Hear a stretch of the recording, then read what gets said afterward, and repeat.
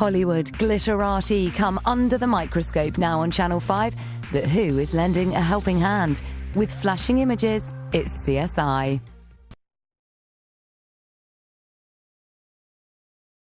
This is Channel 5 News. COVID. Boris Johnson hoping to avoid national lockdown. PM Boris Johnson says he is hoping to avoid another national lockdown in England but admits COVID cases have increased very much in recent weeks. It comes after a tough new 6-week lockdown was announced in Northern Ireland from December 26. Wales will also begin a lockdown on December 28, while the Scottish Government has said nothing can be ruled out ahead of a review on Tuesday. Health bosses have warned the NHS is already under significant pressure. The President of the Royal College of Emergency Medicine, Dr. Catherine Henderson, said England and Scotland needed to do whatever it takes to get a grip of the virus, even if that meant full lockdown.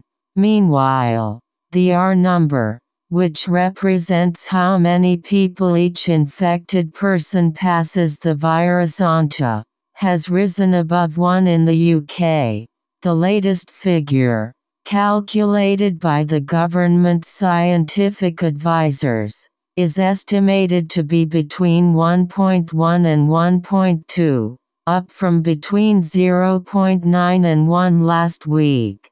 The UK recorded a further 28,507 cases on Friday, along with 489 deaths within 28 days of a positive test. Should you see your family at Christmas? Which places are moving into Tier 3? Postcode check. Find out the rules where you live. NHS pressure at a really dangerous point. Official figures show COVID-19 cases have risen in the past week in England, driven by sharp increases in London, as well as rises in the South East and East Midlands. Asked whether England would end up following Northern Ireland and Wales into lockdown, Mr. Johnson said, "Obviously we are hoping very much that we'll be able to avoid anything like that, but the reality is that the rates of infection have increased in the last few weeks." He said the Christmas rules, which are being relaxed across the UK between 23 and December 27, were very much a maximum and not a target people should aim for. The Prime Minister encouraged people to think about our elderly relatives to avoid spreading the COVID.